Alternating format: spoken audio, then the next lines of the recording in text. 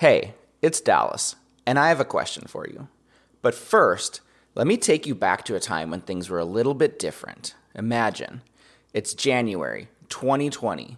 You wake up early on a Monday morning, you're getting ready, you get your breakfast and some coffee, and then wait for it. You get in your car for your morning commute. Yikes. But it gets worse. Right as you're walking into the office, settling in for the day, like a scene straight out of Office Space, you get an urgent Slack from your boss. He tells you that as part of a new inbound sales initiative, each leader in the organization is responsible for crafting one new blog article for your company's website. And guess what? That means you're writing a blog. What? Why? And then he tells you that the sales team has already identified 2 blogging categories, and right now the team is dividing into 2 groups so that they can divide and conquer. Now, both categories you have no prior knowledge or experience with, and each will require the same amount of work out of you. For one category, the sales team's already brainstormed 30 blog topics that they need researched and written. The other category, they've only identified 6 blog topics that they need written. Your boss tells you that while you're only being asked to write one blog article, you get to choose, without seeing the blog topics, which group you want to join. The group assigned to the category with 30 topics already brainstormed, or the group assigned to the category with 6 blog topics brainstormed. Again, knowing that you have no prior knowledge about anything in either category and you haven't seen the brainstorm titles, do you want to work out of the category with a lot of choices or the category with a smaller amount of choices? Take a second and consider it. My bet is that you're naturally inclined to choose the category that gives you the most topics to choose from. Since we've already mentioned you have no prior preference to the subject of the categories, it's common that people will choose the category that offers them more choice and more freedom. People perceive that this will lead to a better outcome, since they're more likely to find something that more closely aligns to their preferences when they're given more choices. But what if I told you that if you actually join the category that gives you only 6 topics to choose from, you're more likely to complete the blog article, it's more likely to be completed on time, and it's far more likely to actually be of higher quality than if you completed an article out of the category containing 30 choices. To go further, what if I told you that if by chance you somehow selected the very same blog topic, but out of the larger category group, the quality of the blog article you produced would be lower than if you chose the very same topic out of the category of 6 selections? So how does removing choices actually result in your boss getting a more timely result and a better written blog article? Why are you more likely to complete the work when you actually have less choices of the type of work you're going to do? How does taking away opportunities actually improve the quality of the work? And how does giving you more choices and more freedom actually result in less work produced and of lower quality? Let's take a quick break and then we'll dive in. This is Dallas McLaughlin, and you're listening to Unconsidered, the podcast where we get inside the mind of the modern entrepreneur, business owner, and marketer. Greed, for lack of a better word, is good. If you don't know which door to open, always account for variable change. There is a 0% chance. You dropped $150 grand on a fucking education you could have got for $1.50 in late taxes. Tell me something I don't already know. Come on, we just made the deal of our lifetimes. We should celebrate. We're in a completely fraudulent system. It's a fugazi, it's a wazi, it's a woozy, it's a fairy dust. It doesn't exist. Okay, so if you think about it, you would think that if we each lived in a world of complete autonomy and unlimited choice, we'd be far more likely to find and choose things that match our personal preferences, which then would maximize our individual happiness, whether that's choosing a meal, a t-shirt, a piece of software, a job, a significant other, or whatever. After all, as humans, our desire for choice is unlimited. We want all of the choices. We want all of the options. And as business owners, our natural response is to try to match this desire. We think that if we create a business or a product that offers near limitless personalization, the something for everyone approach, then obviously we'd meet the needs of more customers, leading to more sales and revenue. Now, the question I opened this episode with is a variation of research done by Sheena Enger and Mark Lepper, published in the Journal of Personality and Social Psychology, titled When Choice is Demotivating. Enger and Lepper set out to test that if having more choices actually led to an easier and better decision-making experience for the person making the decision. The first study Inger and Lepper ran was done in order to test what is called limited choice versus extensive choice, or a few options versus a lot of options. To test this, shoppers entering a grocery store encountered one of two display tables. You know those tables where they give you the free samples? Personally, I love them. Anyway, two tables giving out free samples of jam. One group of shoppers encountered a table with 6 options, 6 different types of jams to try. This was called the limited choice set. The second group encountered a different table with 24 options. This was the extensive choice set. So in this setup, Inger and Lepper wanted to understand 3 things. First, will more people stop at the table with more choices available? Second, are people more likely to try more samples when more samples are available? Lastly, are people more likely to choose to purchase an item from the limited choice table or the extensive choice table? What they found is that the extensive choice display, the table with 24 options, tapped into the shopper's initial desire or attraction to wanting more choices. 60% of the shoppers who saw the larger display actually stopped to look at it. This is compared to only 40% of people stopping at the limited choice table. So right off the bat, we see that buyers are attracted to having more choices. They subconsciously are feeling that with all of the available choices, there has to be one that matches their preferences. So they stop to find out. Moving from initial attraction to actual use rates, the extensive choice table also resulted in shoppers trying more products on average, even though it was close. The average shopper tried 1.5 jams at the extensive table, compared to only 1.38 at the smaller limited choice table. So again, put that one in the win column for providing an extensive amount of choices to buyers. But here's where it gets interesting, and in my opinion, this is what actually matters. While the experiment demonstrated that shoppers are more attracted to the display with more choices, and they sampled more products, which are both very good things for the business, of the shoppers who encountered the larger display, only 3% actually made a purchase. In raw numbers, that's only 4 converted shoppers out of the 145 people who stopped at the extensive choice table. So now here's the crazy part. At the smaller display, the limited choice display, of the people that stopped, 30% actually went on to make a purchase. Out of the 104 people that stopped at the table, 31 made purchases.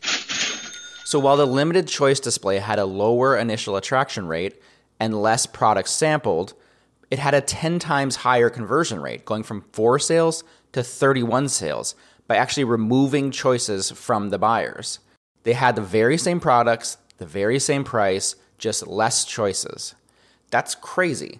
Think about that in the context of a website conversion rate or an email open rate or a direct mail response rate.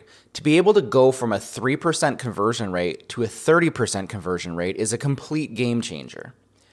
So understanding this experiment helps us challenge the assumption that giving the customer more choices somehow creates a more motivated buyer. While we as humans and our buyers, which are actually the same thing, may be initially more attracted or more enticed by a larger amount of choices, study after study shows that our motivation to then make a final choice, or a purchase in this case, is severely diminished as we're presented with all of those choices. This is called the paradox of choice. This is why sometimes more is actually less. So what causes this paradox? After all, it runs so strongly against our natural intuition of wanting more choices in our day-to-day lives. But it turns out interesting things start to happen when we're faced with a large set of choices. At the simplest level, when we're faced with a limited set of choices, our natural intuition is to optimize our choice.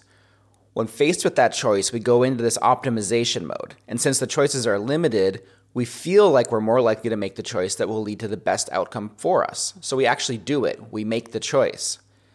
But when we're faced with an extensive amount of choices, rather than optimize our choice, we tend to satisfice. Because there's so many choices, we sense that either consciously or subconsciously, we don't have the time or the ability to make the optimal choice with any degree of certainty. So we simply make the satisfactory choice. Since we don't have the confidence that we'll get to the optimal outcome, we're more reluctant to make a choice, and unless we're pressured, it's less likely that we'll make any choice at all. When we do eventually make a choice from an extensive choice set, we're also less satisfied with our choice, even if we actually got it right. This is where buyer's remorse comes from, and that's something you definitely don't want your customers to have. This buyer's remorse problem is proven by yet another study that asked respondents right up front if they wanted to join a group with a lot of choices or a group with a few choices. The respondents were far more likely to join the group that had a lot of choices. But in post-study surveys, those same respondents who chose to join the group with a lot of choices actually reported much higher levels of stress and dissatisfaction and regret about the choice they made. We tend to think of this paradox of choice as an exclusively transactional or shopping problem, but it extends far beyond the grocery store.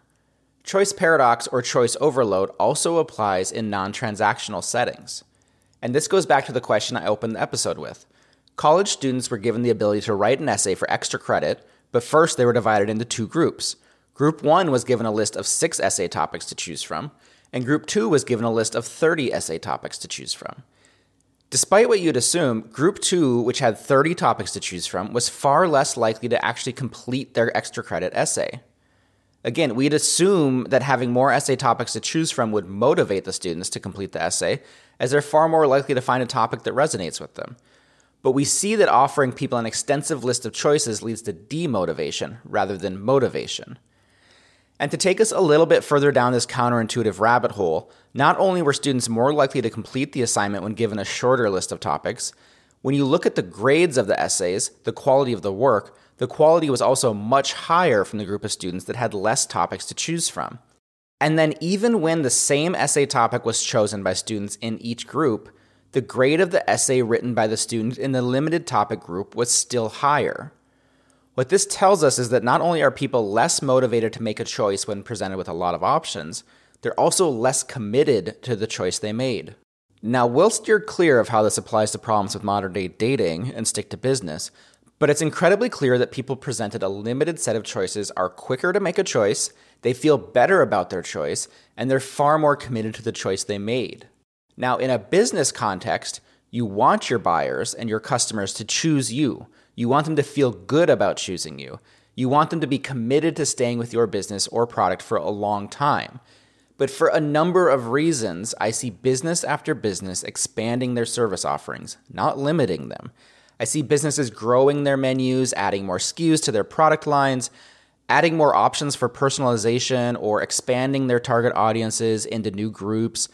I can understand how this is the intuitive solution to attracting more customers, and we do know that customers are attracted to more choice, but we should now also recognize that this could severely impact a customer's ability to choose your business and be happy with choosing your business.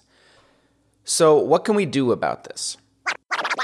Now, when it comes to your business, whether that's a restaurant, a hotel, a marketing agency, a law firm, like most of us, you're probably offering too many products and too many services, too much personalization, just too much of everything. This something for everyone approach is creating a paradox of choice for your customers. And while we can accept that this approach may be attracting more customers to your door, it's also more than likely causing customers to become frustrated or uncertain with the customer experience you're creating and making them less likely to choose your business. And there are a lot of reasons that businesses continue to make this mistake. One major contributing factor to this something for everyone approach is that businesses often struggle to identify where they fit in the market. This happens because a lot of businesses are born out of another very similar business or company. For example, most advertising agency owners are past employees of other advertising agencies. Most real estate brokerages are founded by past realtors of another big box brokerage. Restaurant founders typically have prior experience managing another group of restaurants. Well, on one hand, this is the natural progression of future business owners, where they excel as employees in one business and then they think they can do it maybe a little bit better, but with their name on the door. This little bit better, in most cases, is completely undifferentiated. It's typically just a faster or cheaper or trendier version of exactly where they came from. Similarly, another cause of this choice overload is that business owners want to compete directly with their predecessors or nearest competitors, and they try to do that by offering the same services, but a few more. They add a few more product SKUs, a few more menu items, more payment plans, all so that they can go to the market and say, oh yeah, we do what they do and then some, so come with us. That's their version of differentiation, and it's not a very good one. More isn't different. Instead, these business owners need to find a true point of innovation or differentiation that can be clearly articulated to the market about why they exist and why they aren't just another business just like the rest of them. They need to point out the flaws in the other guys. They need to attack the weak spots of their competitors. They need to point out a problem that their potential customers don't know that they're having, and then they need to provide the solution to that, not just another solution that the customer is already paying for somewhere else.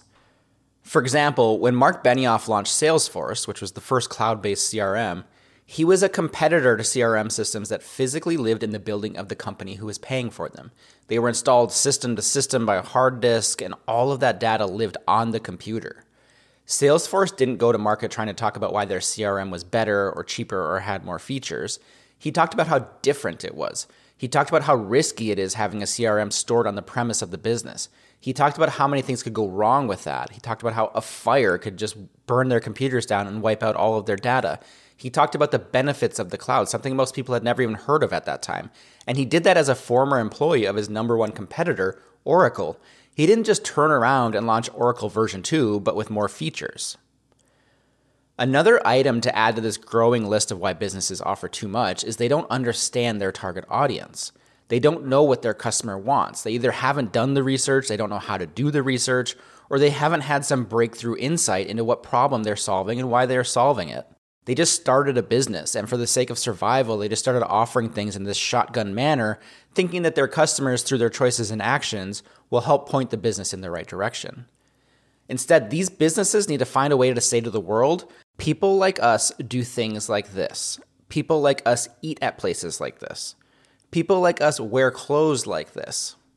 This is how you create a tribe. There is no Walgreens tribe, even though they offer a lot of things to a lot of people and a lot of people shop there. This is because consumers are more savvy and intuitive and have a shorter attention span than at any point in history. If you can't clearly articulate to the buyer, whether that's a teenager or an enterprise CMO, in one or two sentences who you are and why you're alike and why you're a fit for each other, if your buyer can't connect to you, you don't have a buyer.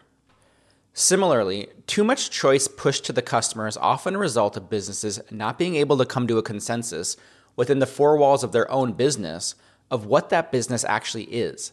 For example, in the initial stages of a business, let's stick with our advertising agency example, it's easy to imagine a scenario where co-founders and early employees get in a room to start listing the services their agency is going to offer.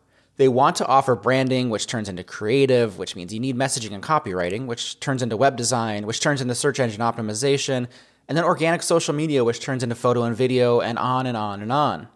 The thinking goes that if a customer needs one of those things, they'll probably need all of those things. So just cast a wider net, capture more customers, sell them more stuff, and earn more revenue. This is the Walmart approach. Great business, makes tons of money, but not exactly known for their exceptional products and service. No one is paying a premium to walk into Walmart, and no one's going home to tell their friends about their Walmart experience. So in time, this agency, who we won't name, their website starts taking the Walmart approach. It blows to include every possible marketing and advertising service you can think of, even synonyms of the very same service, because the business is too afraid to limit their offerings. They're afraid to limit their prospect pool by saying, hey, we offer best-in-class services across a limited set of services. If you want these services, you're in the right place. If you want those other things, you'll have to find someone else. These businesses are too afraid or unable to let their work and experience speak for itself. They're too afraid to focus their business on the minimum viable audience, so they end up just offering a bunch of stuff. Instead, these business owners need to look in the mirror or look across the table at the talent and do an honest talent assessment to answer the questions of, what can we be exceptional at? What are we not very good at? What services do we need to offer to make this a viable business that we can actually execute at a level beyond our competitors? And what is the market willing to pay for the value that we create? Because guess what? The equation of offering more services plus capturing more customers doesn't always equal more revenue. The equation is actually the better that you are at the service you offer, multiplied by the value your service creates for the buyer, equals more value your business can capture, typically in the form of revenue. Think of it like this. If the service I'm selling creates $1,000 of value for the buyer, theoretically $1,000 is the maximum I can charge. It's the point where value meets cost. But if I can perform that same service in the same amount of time at an exceptionally better level, and I can create, say, $10,000 of value for the buyer, then I, the business owner, can charge and capture 10 times the value I was capturing before. The more value you create, often through the quality of your work, the more value you can capture. The more things you offer, naturally the less value each one can create for your business. Because you can't be the best in class at everything. You can't afford the best talent for every service. You can't perform research and development to have all the best products. You can't source all of the best ingredients to have the biggest and best menu. So have the conversations. Make the difficult decisions. Do what is necessary to limit the choices you're asking your customers to make by only offering the most impactful, innovative, and differentiated services or products. The things that will help you stand out in a crowded marketplace. The things that once the customer has them in their hands or has experienced them, they can't help but talk about it. They can't help but tell their friends and coworkers about it. They can't wait to buy more of it or do it again or for you to release your next product. Remember, your goal is to make the buyer's choice easy, and you know this is done by limiting the amount of choices we're asking them to make. Your goal is also to make them feel confident about choosing your business, and we know how the amount of mental tax going into the choice negatively impacts their overall satisfaction with the choice, even if they get it right.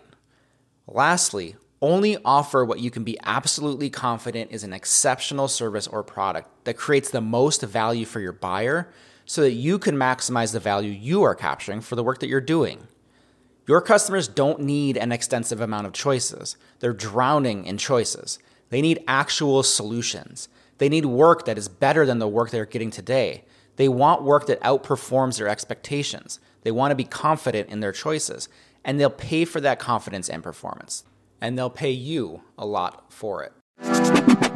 This is Dallas McLaughlin, and that was another episode of Unconsidered. If you made it this far, thank you so much. That means a lot to me. If you're interested, there's links to all of the research and a full episode transcript at my website, dallasmclaughlin.com. If you enjoyed this episode, please leave a review on your podcast platform of choice and consider sharing it with a friend of yours. Until next time, keep working hard and have fun.